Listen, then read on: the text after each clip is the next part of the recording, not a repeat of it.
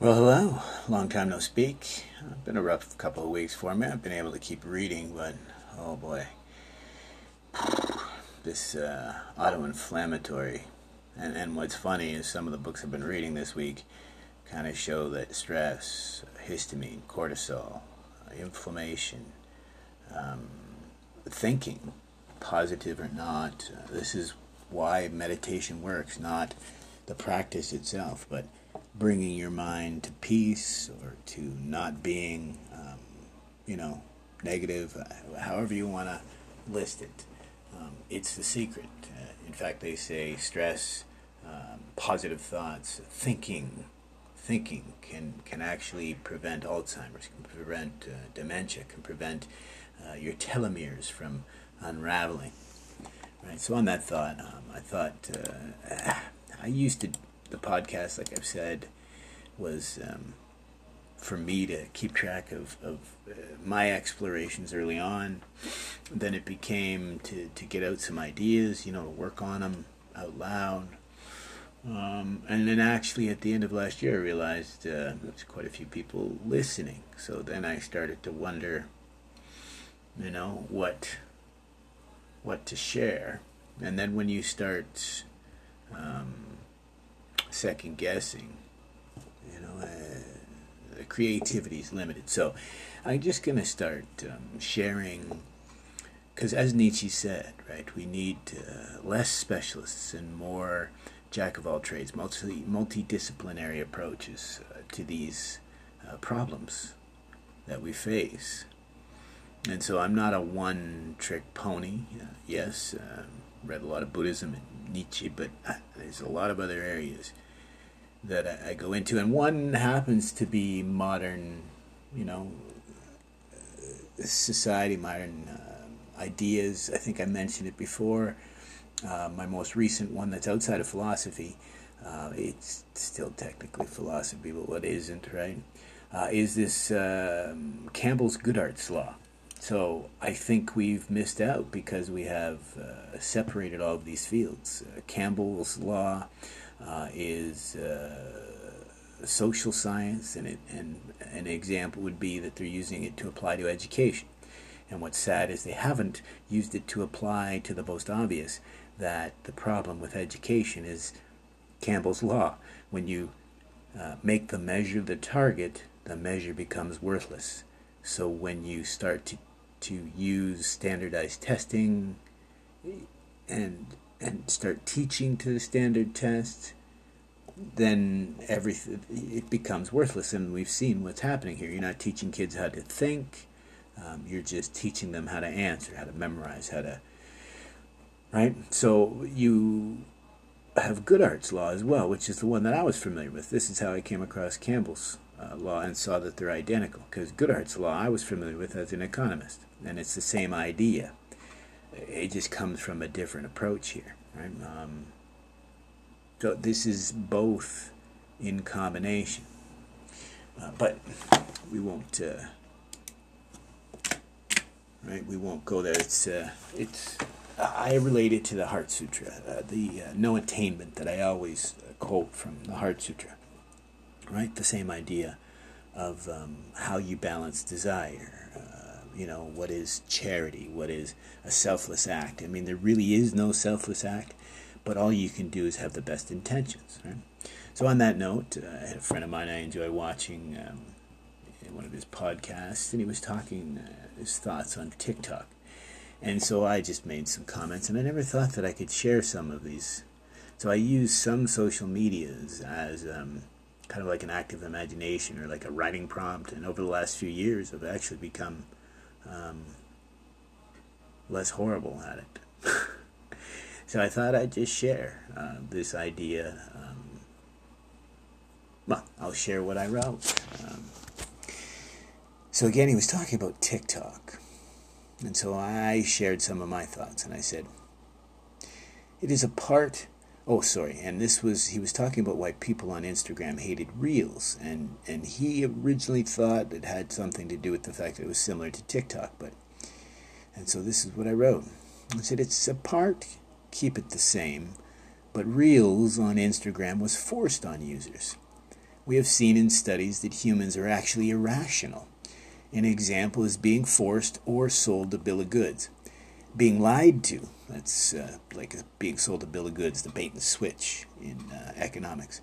We will expect far more in return than we would have been satisfied with originally. Right? So if you offer me something for $100 and it allows me to do X and Y, it should give me that value.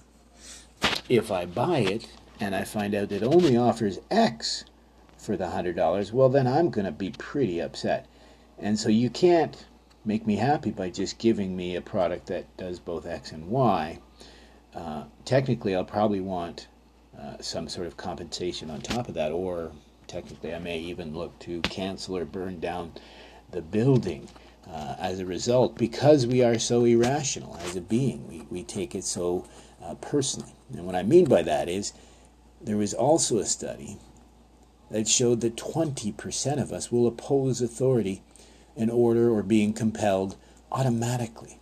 We've known this for a long time, that about 1/5 of people will absolutely refuse to follow authority, almost because it's authority, but within that is also those who use their brains, so they might have sought it through. Right? The example have been different studies about whether people follow the herd or if people will follow authority. It's the same idea. Some people will be convinced to... there was a study, they did kind of a fake jury, and they had one person try to convince everyone of something that wasn't true, and it was amazing to find out how many people would conform to... well, I mean, it's like the 1984, this 2 and 2 equals 5. Stolen from Dostoevsky, this idea that sometimes 2 and 2 needs to equal 5, but we can't forget that 2 and 2 is 4. But in this example, TikTok and WeChat are another issue.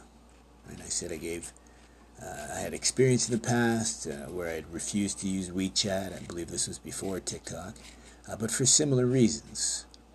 But I said, sadly, fast forward to today, we have the same issue with many other apps. How many times have you seen an ad for something you searched for on another device? Right? The system's been gamed. They knew we would object, so they gamed the psychology as well. They have made life so hard for those who do not want to follow the herd. To opt out is tantamount to opting out of a connection. And that is the modern malaise, our disconnection from ourselves and each other. Attention spans are dropping. But worse, we are losing our language. That is risking our very being, our consciousness. Jung once said that the majority of evil in the world can be traced to people walking around completely unconscious. I think his influence, Nietzsche, was closer to the target. We have foregone our humanity for the easy way out. We have become the apathetic herd beasts. We were the most gregarious animal, but now we are the shallowest. Diversity is our strength, but not how it is seen today. We need more multidisciplinary people, not more big ears without eyes to see or ears to hear. Specialists, masters of none, I say. We must set reason aside to explore the sense and nonsense, not lock dissenting opinions away. That is how we atrophy as society, a community, as humanity, and as ourselves. Without the thoughts and ideas that challenge, we lose our very identity. Right?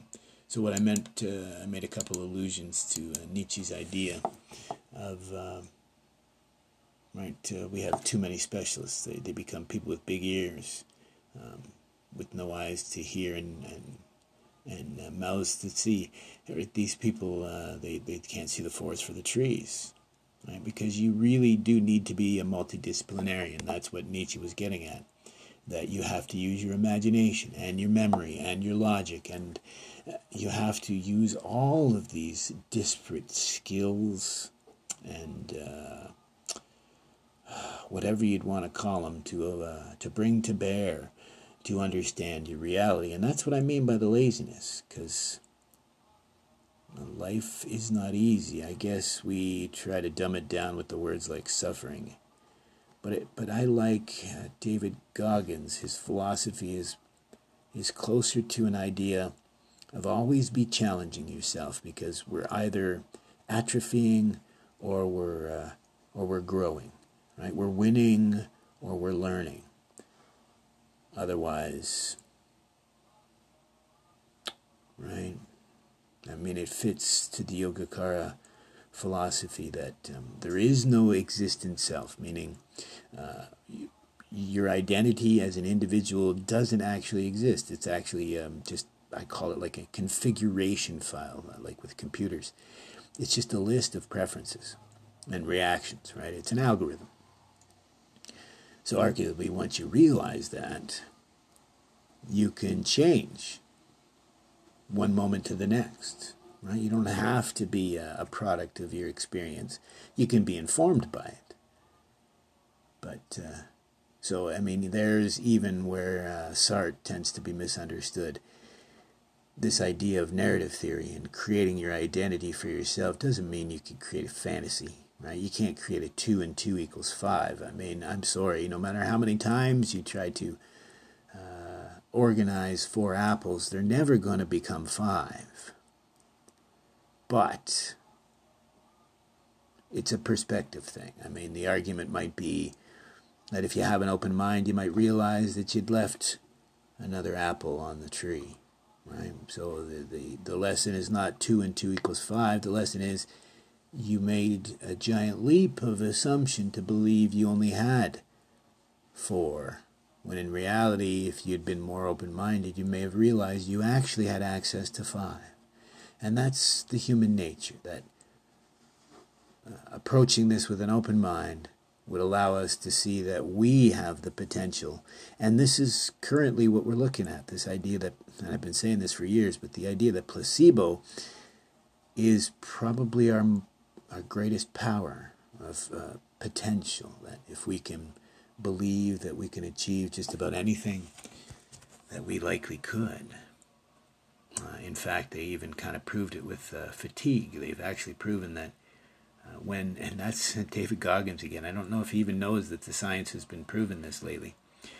But when we think we've run out of gas, run out of steam, it tends to be either 40% of what we actually have left, or more likely, it's just based on our previous experience, and our cognition decides for us how much physical stamina we have left. It decides, hey, now, in the past, we've only been able to go this far. And this has been proven by giving elite athletes placebo, and they're able to achieve, well, what they thought to be their best ever achievement, when it was just a mindset that had changed. Right? Placebo, narrative theory, and I've been playing with the idea of hope. Right? Again, it's got to be a beneficial hope. So, but on that.